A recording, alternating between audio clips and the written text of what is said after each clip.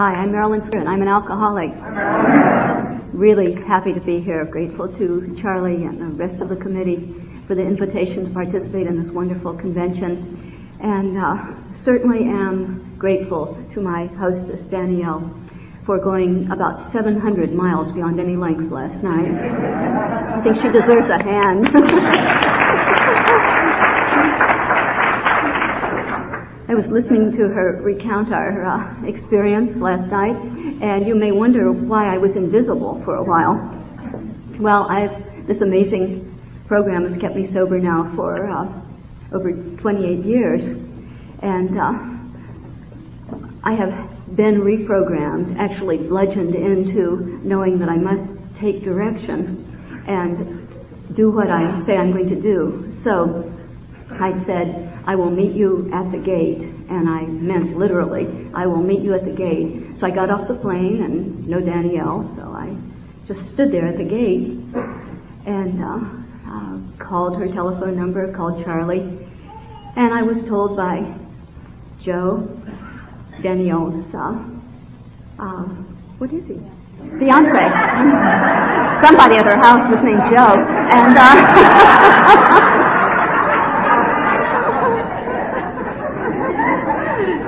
she's on the way. So I stayed there at the gate. Now, what I did not know was that there were security guards beyond the gate that would not allow anybody except people with plane tickets to come back to the gate. So she was outside the gate and I was inside the gate. And we did that for a while until I got so thirsty that I broke free of the gate and went to get something to drink. And meanwhile was baring my chest to everybody because I was wearing my name tag. And nobody was taking me up on that. Until finally Danielle and Susie came along, and there we are. Where have you been? Where have you been? We both said to each other. And by that time it was well after midnight, and I thought sort of that the convention was next door. Actually within another city, another state far away. But anyway, it was wonderful. And you have to sleep fast at these conventions, and I know that.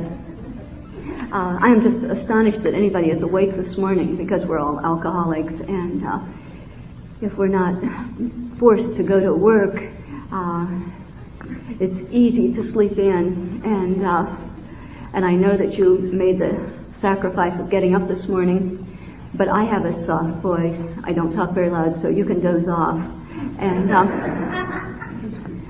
I might do that too. Actually, I've told you what I'm going to say. I told you that this amazing fellowship has kept me sober now for over 28 years. I also told you that I'm an alcoholic, and that's the whole story. I could stop at this point and you would know it. You'd know everything I'm going to say. Everything else that I add is an elaboration of that basic point, because that's the miracle. We can't do that. There are scientists all over the world that are studying rats in cages, feed them alcohol and watch them, and take lots of notes. And science may one day accomplish a cure for alcoholism, but it hasn't done so yet. And yet we come together, usually pretty depraved and insane and sick when we come together, and yet we lift one another up, bring one another back from the gates of insanity and death, and effect something that the great medical minds on earth seem not to be able to do. It's funny that any of us ever get in here. For a lot of years, I certainly needed the program of Alcoholics Anonymous, but had no idea that that's what I needed. Never occurred to me in the beginning because I didn't drink, so it would not occur to me that Alcoholics Anonymous would do something good for me. I was just neurotic and strange and weird, and I lived in Ohio, and Ohio got the blame for it. And that was because it was so wholesome, so normal. Green fields and happy people, contented cows. And it just made me feel so strange and so different because I could not join into that rhythm that I saw there that looked so good to me. I always wanted to have friends. I wanted to be in the rhythm of life, wanted to be a part of the human race, but just felt like I wasn't quite making it.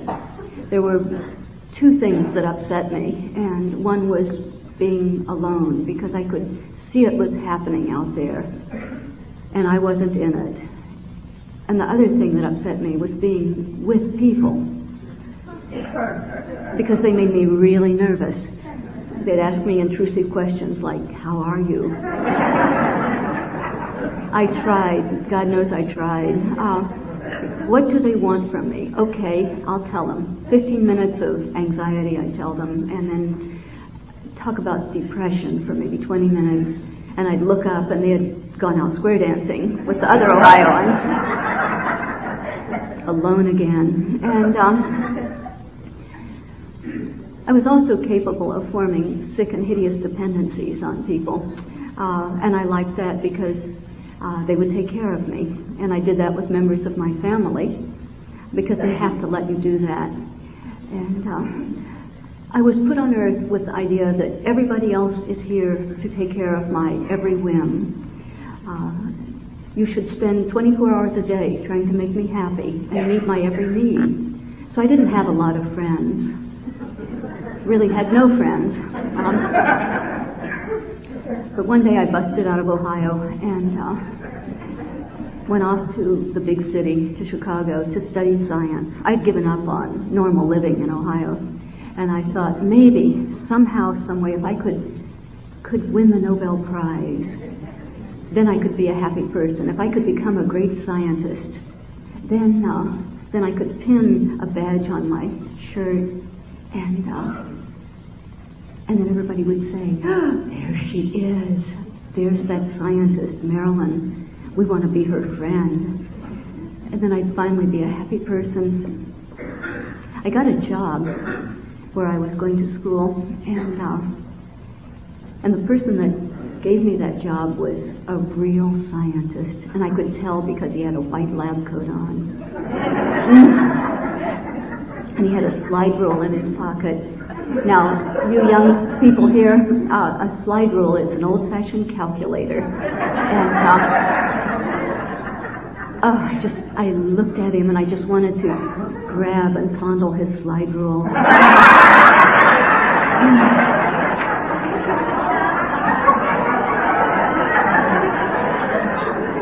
And I got a job. I got a job in that lab, and we began to get acquainted, and we used to go out to, we called it the Little Mouse Place. It was a pizza joint, but it was next door to an exterminator, and they had a big pink neon mouse right over the door. And we'd sit over pizza and talk about Gegenbauer polynomials and Schrödinger's equation, and no man had ever talked to me like that before. And soon he said, "You want to get married?" And I said, yes. And now it's funny, his dad was a Lutheran minister and was going to marry us in a little ceremony back in Ohio, and I was from a family of atheists. And here I was in this little church, in this traditional ceremony, just wondering about that, because I had never participated in things like that, and his dad seemed to be saying things like, "Do you, William, take this woman to be your lawfully wedded wife, in sickness and in health, to love and to cherish, for richer, for poor," things like that, "till death do you part?" And he said, yes, I do. And apparently he meant it, because he's a noble kind of guy, believes in keeping commitments, doing what he says. He even told me one time, a person is as good as his word. And he lives that way. And he had absolutely no idea what he was agreeing to. None. And I heard those words, and I said, yes, I do. But what I was thinking and what I meant was, now I can attach to you like a tick on a dog and drain out your life.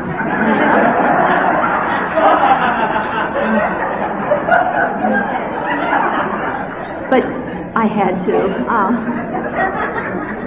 As I said before, I loved sick and hideous dependencies, and because that's the only way I could live. Just find somebody and attach. I did not have any common sense, didn't know the first thing about normal living, like filling out an income tax form or buying toilet paper or toothpaste. I mean, just these basic things that normal people know how to do. And I had shunned all of that.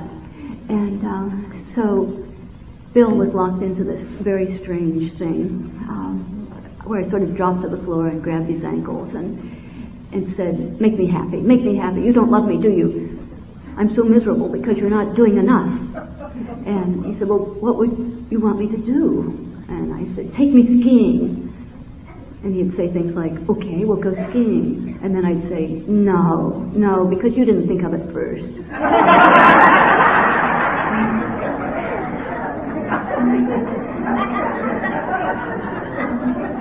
Now I wondered, why am I so miserable? And it was always the fault of people close to me. I got so disappointed in Bill that I stopped talking to him for 2 or 3 years. Now, he didn't notice. Now I realize it was relief, but after a while, it began to get to me. Many years later, in Alcoholics Anonymous, I learned about resentment. I didn't understand about resentment. I thought I was punishing him, but these things were eating me up inside. Why am I so crazy? Why am I so miserable? By this time, we'd moved to California, and I was still had some hope for science. By this time, I had my own white lab coat, my own lab bench and set of test tubes, working in the lab on a research project. But when I did research, I seemed to break a lot of glassware and blow up things. And I didn't know why that was happening. I sort of short-circuited this whole process. I realized that I needed to get some positive results, and I wasn't doing it by my laboratory technique. So I took the course that sort of comes naturally to me. I just began to make up a whole bunch of data. Now, you can't do that in science. You laugh? Yes. Most people understand that. Science is like Alcoholics Anonymous, based on rigorous honesty. But I just went for it. Made up a whole bunch of numbers that looked right to me, and I thought, I'm safe as long as I don't publish this. But I wasn't safe. I was not safe from myself. When I began to do that, I knew that I was a fraud. And I was a fraud in everything. You see, I wanted friends. I wanted you to like me. I wanted everybody to like me. I've always wanted the approval of everybody on earth. And I try to look at you and think, what do you want me to be? What is that? And I'd try to guess, and then I'd make it up as I went along. And I believed it as I was telling you the story. One time I was on a bus, and I was trying to make friends with the woman next to me because I desperately needed her approval. I wanted her to be my friend for life. And I began to tell her that I had many academic degrees. And she was not brightening up, and I thought, this isn't doing it. What does she want from me?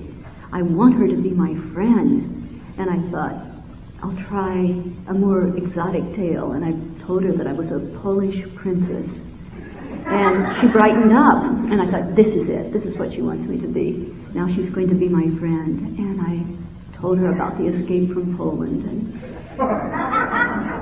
I had been living off family jewels for a long time. And then she said, you're Polish? I'm Polish, and began speaking Polish.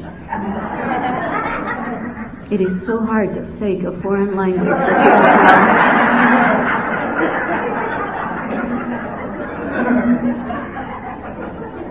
know. So here I was in the lab, making up my way, and feeling crazier than ever.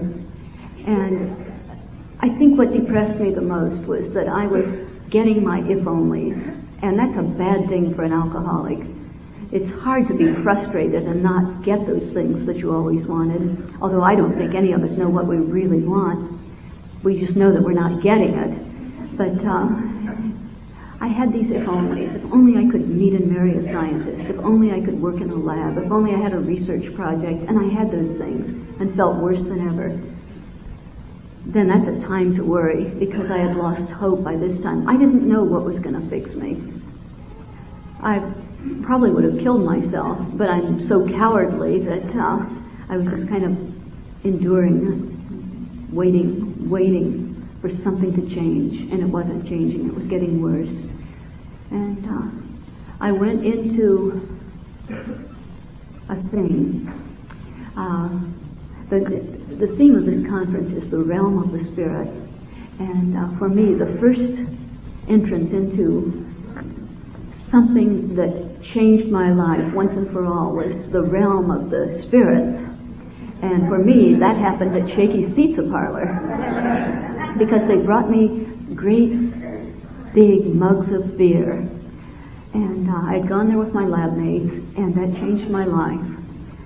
Once I found beer, it was as if those promises in the big book came true for me.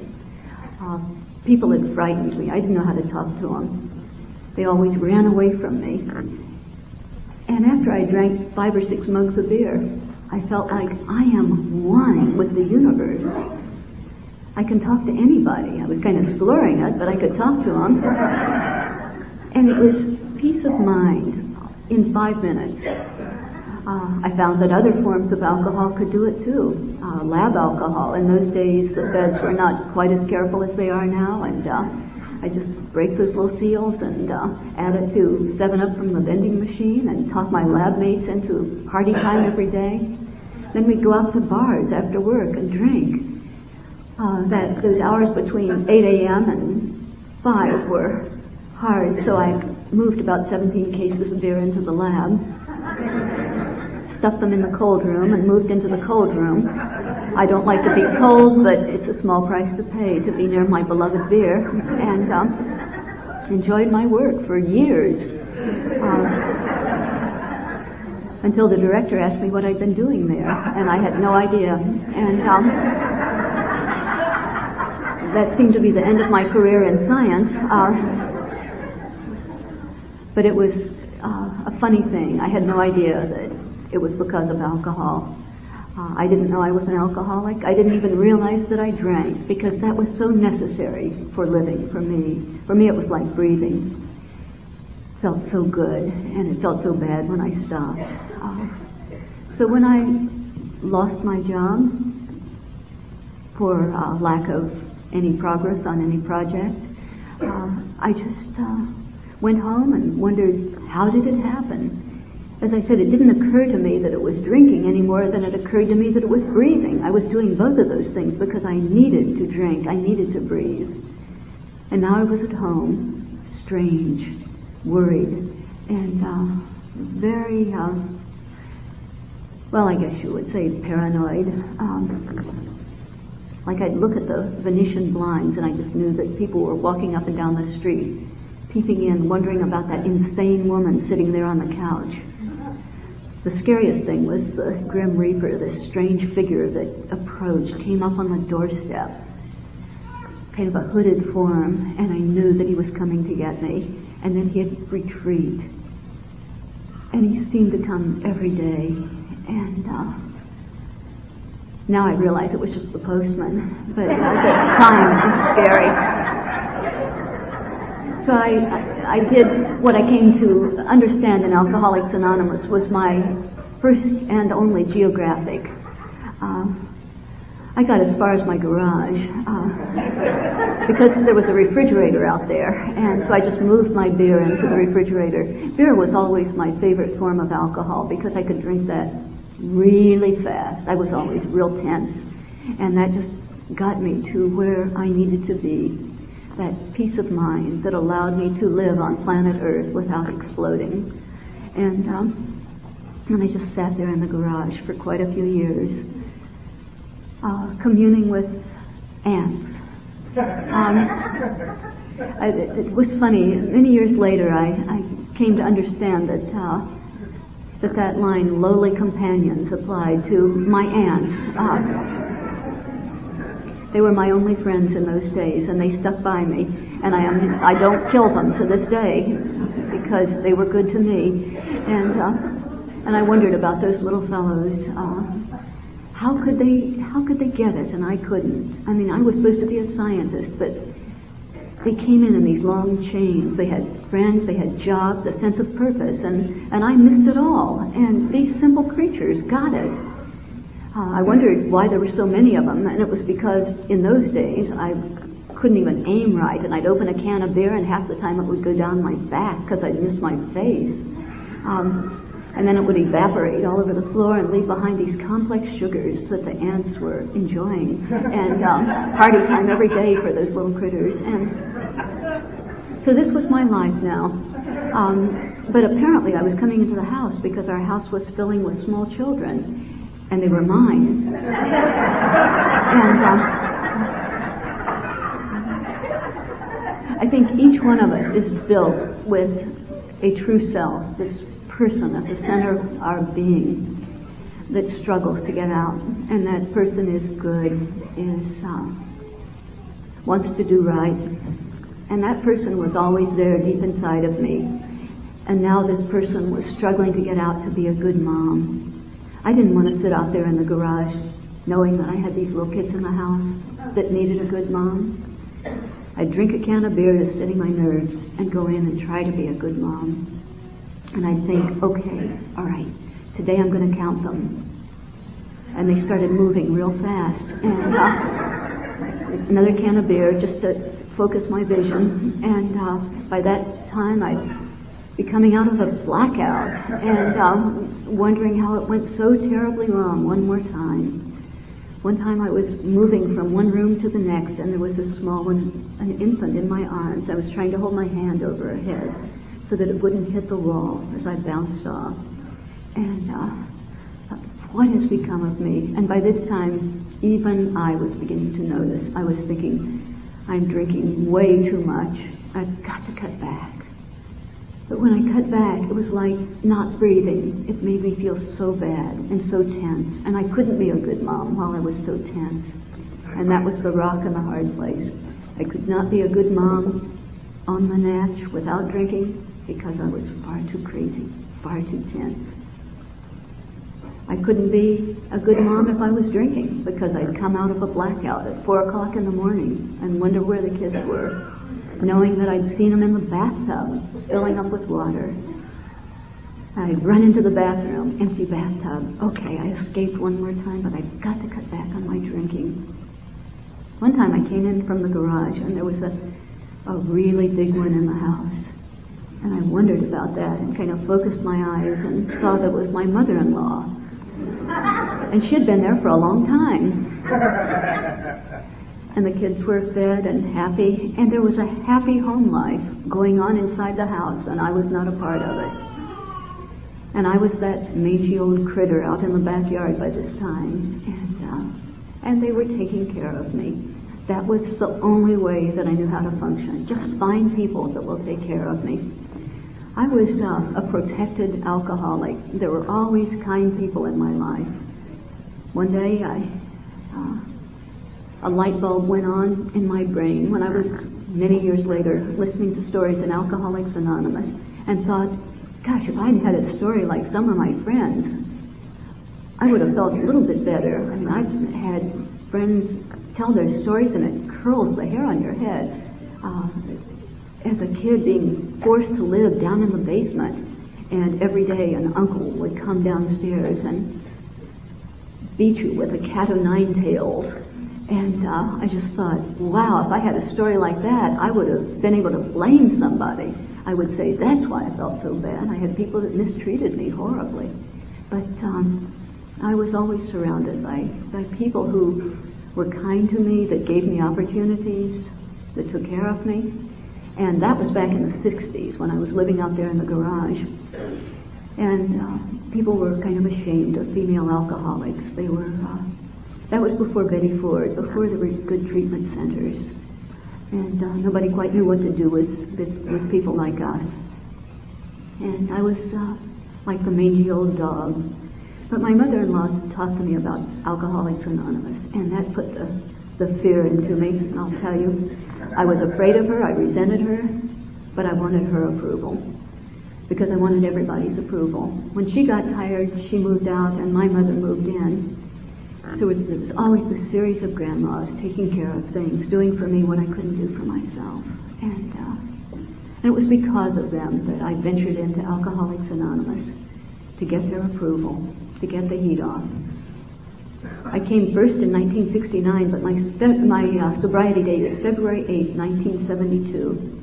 When I came to the program, I heard things that did not sound right to me. I heard the word God. I told you I came from a family of atheists, and I didn't believe in God at all. I tested God, because you hear about God back in Ohio. But I found God wanting. My test for God was, if you're there, I'm willing to get to know you. Please give me a sign and prove to me that you're there. And if you're really there, then get to work for me. Now, I didn't word it like that, of course, but that was the way I tested God. And I had a big test for God. When I was 10 or 11 years old, my dad was involved in a horrible automobile accident. And he was in a coma.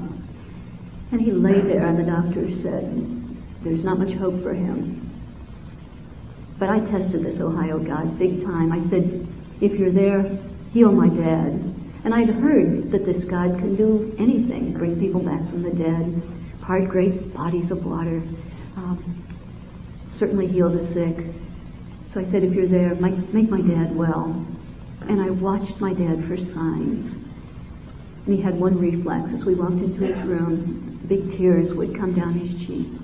And I talked to my mom, and I talked to the doctor, and the doctor said, that's just a reflex.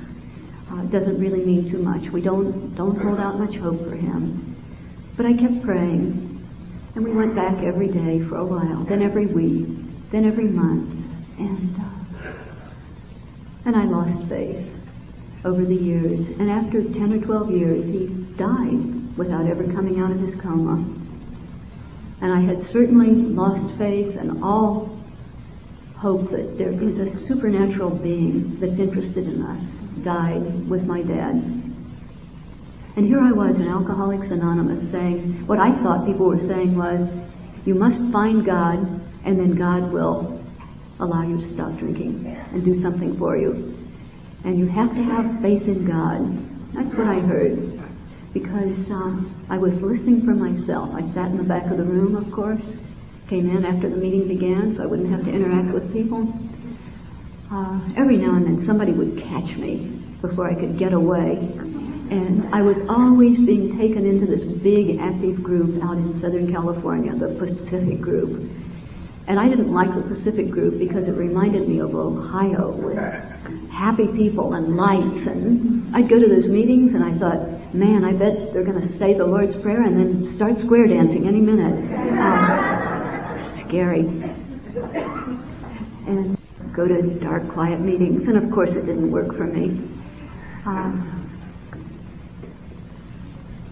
As long as I was going to meetings, I seemed to stay sober. But I didn't like to go to meetings. They made me anxious and crazy.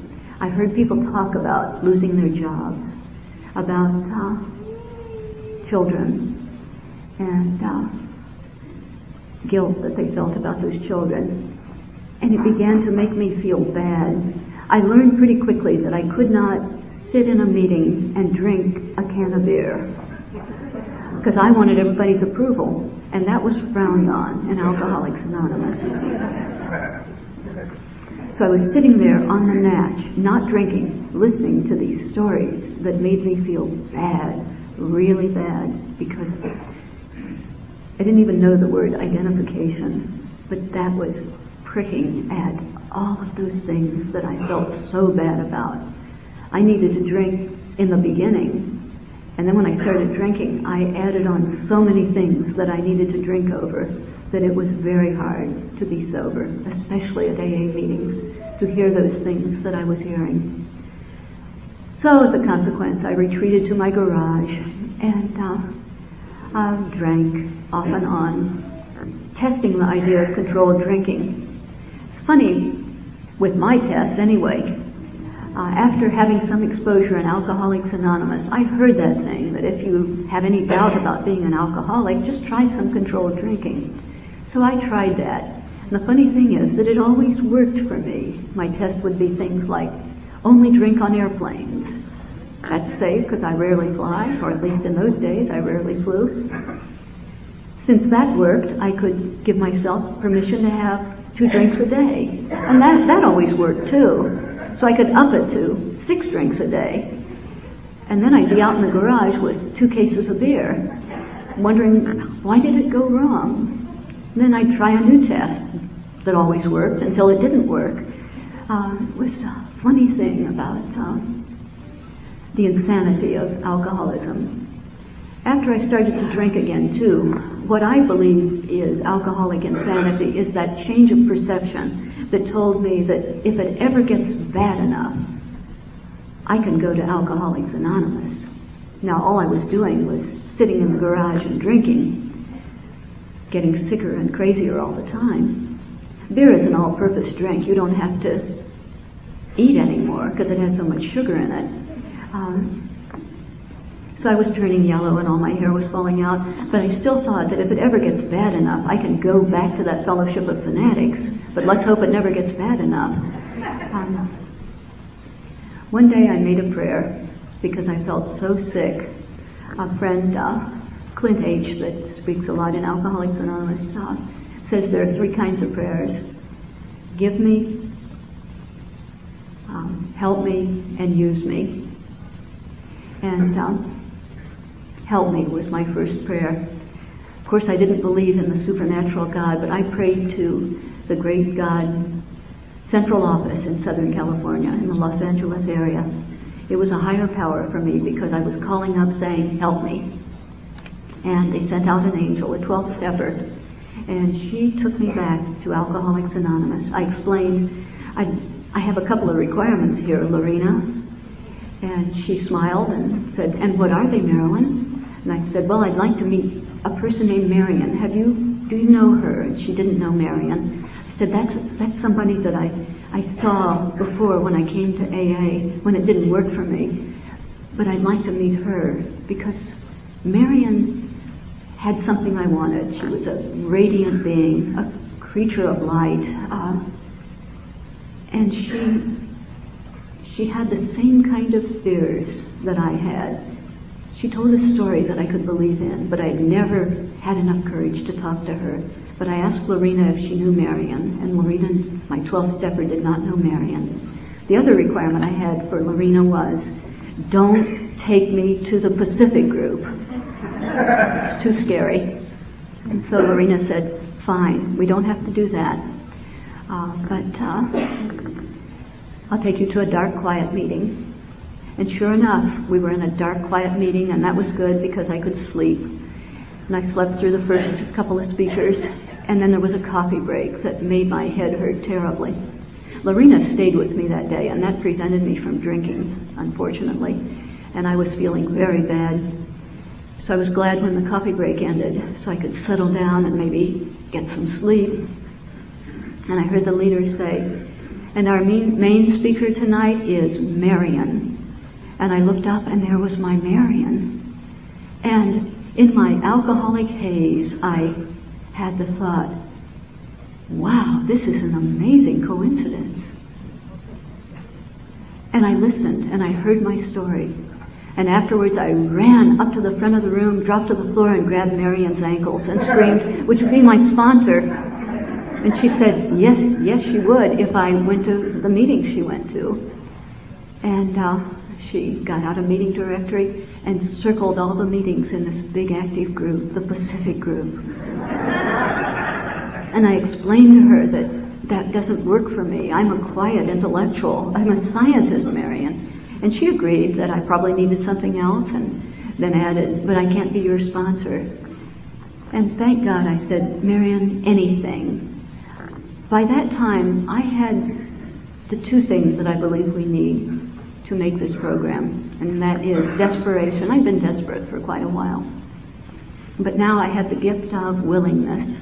That willingness allowed me to say, Marion, I'll do even that. And she led me into this amazing fellowship. I always wondered why I wasn't in the rhythm of life back in Ohio. And I began to understand that in order to be in the rhythm of life, I had to do the kind of stuff that Marion suggested. And that was change my whole way of life. One of the first things was to begin to listen to other people. She got me to come to meetings early.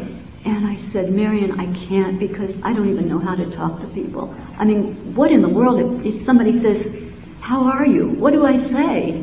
And Marion just looked at me and smiled indulgently, and she said, Marilyn, most people regard that as a greeting. I mean, they don't want to know. This is Alcoholics Anonymous, so please don't tell them. Just say, fine, how are you? And that worked. Everything that Marion told me was working for me.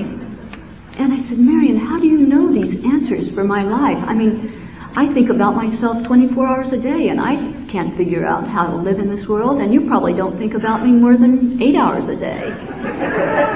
How do you have these wonderful answers? And she said, Marilyn, it's because we're all so much alike, just basically all alike. And she was right. And I was doing what she told me, and she drew me into the whole triangle. Unity Recovery Service. She said, Unity is the fellowship. Just get involved in the fellowship. Come to meetings early, stay late, listen to people. And she gave me quizzes, so I had to listen to what you said. Because I wanted Marion's approval so desperately, so desperately. I thought it was love, but I had attached. And Marion has a sense of her own being, so she'd just scrape me off her side and tell me to talk to a newcomer, and then give me a quiz, so I had to listen to the newcomer. She also got me involved in service, volunteering for things like the Southern California Convention. I was a hostess and greeter, and I hated that because I had to buy a big, hideous blue muumuu, put on a name tag, and stand at the door and talk to people. And people scared me, really scared me. And I was standing at the door, kind of cowering, and the leader and founder of our group, the Pacific group, Clancy I, that does a lot of speaking in AA, many of you have heard him talk, came through the door, and he looked at my name tag, and he said, Pacific group, you're giving our group a bad name. Why don't you try to simulate a smile while you're greeting people? And I thought, he has insulted me publicly. How dare he? And I stopped talking to Clancy for about 15 years. Now, like my husband, he didn't notice either. But, it's funny how things come a way of going full circle in Alcoholics Anonymous. Clancy's been my sponsor for about 10 years. And that's good because he is far more active in Alcoholics Anonymous than I will ever be. And I learned so much from the example of others. Words are good. I like words. I listen to words. But what I believe is example. And he sets an example of total commitment to Alcoholics Anonymous. It's important that I see that I see people like the committee of this convention, because it lets me know it is safe to be very active in Alcoholics Anonymous. It's entirely safe. The people that are the most active are the ones that radiate the most joy, whose lives seem to have everything in it that they need. It is safe. The more I give to Alcoholics Anonymous, the more blessed I am. I don't think it's that I get those things that I always wanted, because I never knew what I needed. It's that I get what I need. My life is abundant as long as I am fully invested in Alcoholics Anonymous. And that began to come through AA service, like Southern California Convention, like volunteering for jobs at the meetings I went to. When I was told to take a job at every meeting, and I was supposed to go to 7 meetings a week. I said, no, I can't do that. And I could see through it. I could see through it because I thought, if I have a job at the meeting, I am really between a rock and a hard place. That's going to force me to go to that meeting. And if I have jobs at 7 meetings, I have to go to 7 meetings a week. I have to show up for those meetings. Or I have to call somebody on the telephone and ask them to help me and cover my commitment. And I was afraid to call people, especially to ask for help. So as I said, that was just one of those terrible dilemmas. But I wanted Marion's approval. So I took jobs at meetings. Little did I know that whatever I invest in Alcoholics Anonymous comes back to me tenfold, at least. I thought it was just to get me to go to those meetings. But what it was doing was reeling. It was allowing me to feel like, this is my meeting. This is my fellowship. I am a part of this meeting. I have a place here. I have a seat here because I have a job here. It allowed me to make friends with the people I worked with. I had to be on committees, and I didn't have to think of things to say because we were busy counting the money. In the 7th tradition, if I was a part of the treasury, I was busy making coffee.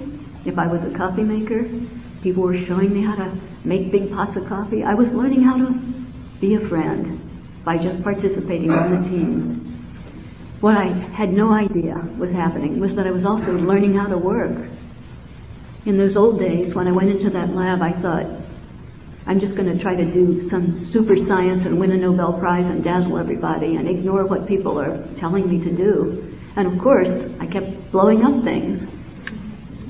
But in Alcoholics Anonymous, that doesn't work. If you have a job, you're supposed to do that job. I didn't know that at first until old-timers saw me kind of ignoring my commitment.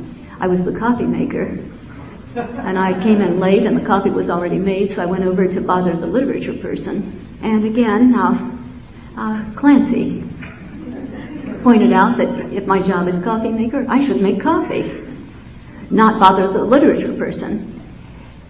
And that just upset me terribly that he found my character defects before I found them. But I've told many newcomers these things that old-timers have told me, and they probably feel that way about me, but that saved my life. So I said, one of the implications of all of this that I didn't even understand at the time, that I was learning how to work by taking these jobs in Alcoholics Anonymous. But getting involved in the fellowship and being of service, that was only 2 parts of the triangle. And then Marion introduced me to recovery. And that was scary because it involved God. And I had, as I said, given up on God. But Marion kept saying, just give lip service to it. And there were a lot of give me prayers. Help me prayers, help me to stay sober one more day. But also give me prayers. Grant me the serenity to accept the things I cannot change. Give us this day our daily bread. And these prayers of the 3rd step prayer and the 7th step prayer began to get me to ask for things that are appropriate. I found that Alcoholics Anonymous is not about asking for a car or a camera or a good job or even being well. It's about deeper things. It's asking to have character defects taken away so that I can be of service to others. The things I'm allowed to ask for are ones that allow me to say to God, finally, use me. So these 3 prayers, help me, give me, use me, are the story of my recovery. In the beginning, I could only say, help, help me. And pretty soon I was saying, give me so that I can be of service, so that I can be a full participant in Alcoholics Anonymous. Give me the courage to get up to the podium and talk. In the beginning, I couldn't even say my name. I just shook to pieces if I had to stand up in front of people. Public speaking was not for me. And I had to say, please give me energy so I can get to my meetings, so that I could be a member of my family, ultimately so that I could be of use to others. One day, after years went by, a light bulb went on in my brain that I had thought that I had to win a Nobel Prize ever to have friends. I found out that I was winning the Nobel Prize, and that Nobel Prize is sobriety, of course. It is the noblest of all prizes for us. Everything stems from that.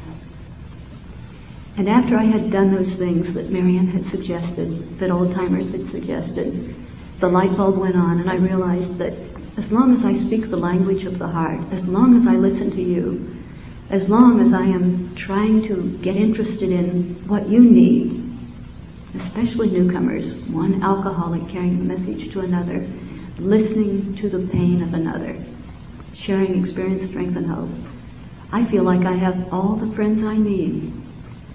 Mostly it's because I don't think about it. As long as I respect you, as long as I try to be your friend, then I am relieved of that hideous bondage of, what do you think of me? You don't like me, do you? You really think I'm weird. And in the end, I look around and realize that I do have friends for the first time, my home group, and that feeling extends to the whole world. I can walk into a crowd and feel like I am at home here, because Alcoholics Anonymous reprogrammed me to listen to you, to respect you. I worried about things at home, these intractable problems. I don't know my husband. I feel horrible guilt about my children. I want to go back to work. But I couldn't solve these problems. I wanted you to solve these problems for me. So I'd say, what do?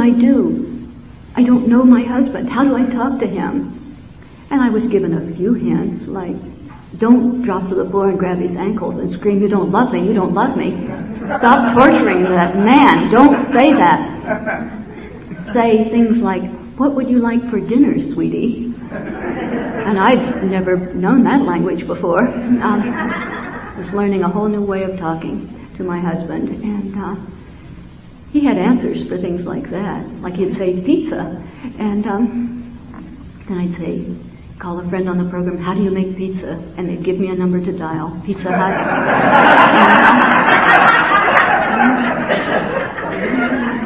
So I was learning these things. And little by little, though, I was learning through practice, getting into action with changing my way of thinking, changing my whole life, listening to others. I learned how to listen to my kids by listening to you, so that I could hear their pain. As we began to grow up together, first of all, I counted them, and there's only 3 of them. It seemed like there was a whole bunch, because it's hard to count in those early days. But 2 girls and a boy, and we grew up together, and I listened to them like I listened to my newcomers, and I heard their pain, and heard little Susie say, my boyfriend was standing in front of Rocky Horror Picture Show with another girl.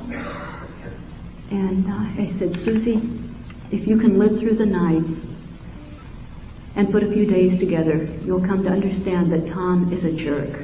And,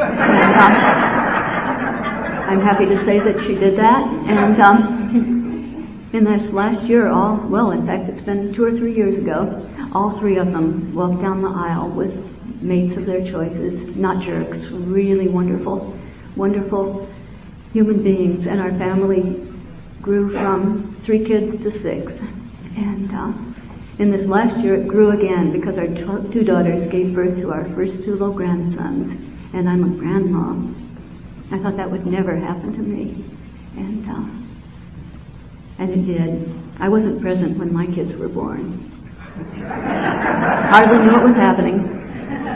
And yet this God that I came to know in Alcoholics Anonymous, I think, says you can have another chance if you want it. And I wanted it, and I was given another chance. I think that this is a God of second chances, third chances, 7th chances, until we get it. And I was very present when this little first grandson was born. I was in the room with him when he came into the world. And I have enjoyed participating in that little guy's life. and then another one came along. Never thought I'd go back to work, and when the time was right, the director of that old lab called and offered me a job, and I didn't know how that happened. And yet I was able to go back to that lab and make living amends there. But I still broke glassware and blew up things. And I thought, this is not good. This is not a good podium story. And what it was that I was sober, and I had the feedback of sobriety now. And I could sense that I'm not cut out for research. And I went back to school and learned another profession, library and information science. And I've been working in that profession ever since, a medical librarian or somebody that works with computers. There's always a lot of information. And I am an alcoholic, and I always want more. And this is the information age, and there's just not enough of it for me ever to consume. So I'm happy, because every day there's more and more information.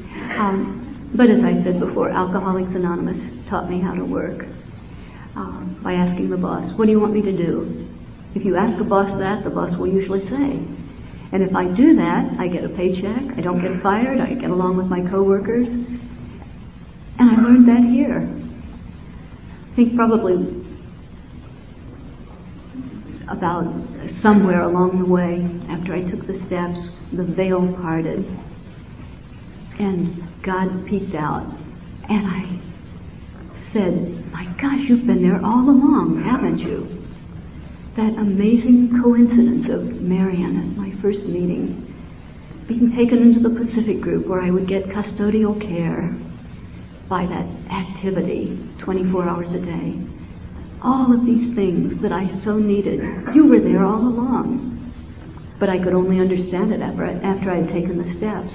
Then I understood step 12, having had a spiritual awakening as the result of these steps. This spiritual awakening taught me what I should have heard back in Ohio when I heard Bill's dad say those amazing words. Love is not attaching like a fungus on a tree. Love is something deeper. It's what we learn in Alcoholics Anonymous. Love is commitment, being here for you in sickness and in health, for better or for worse, for richer or for poorer.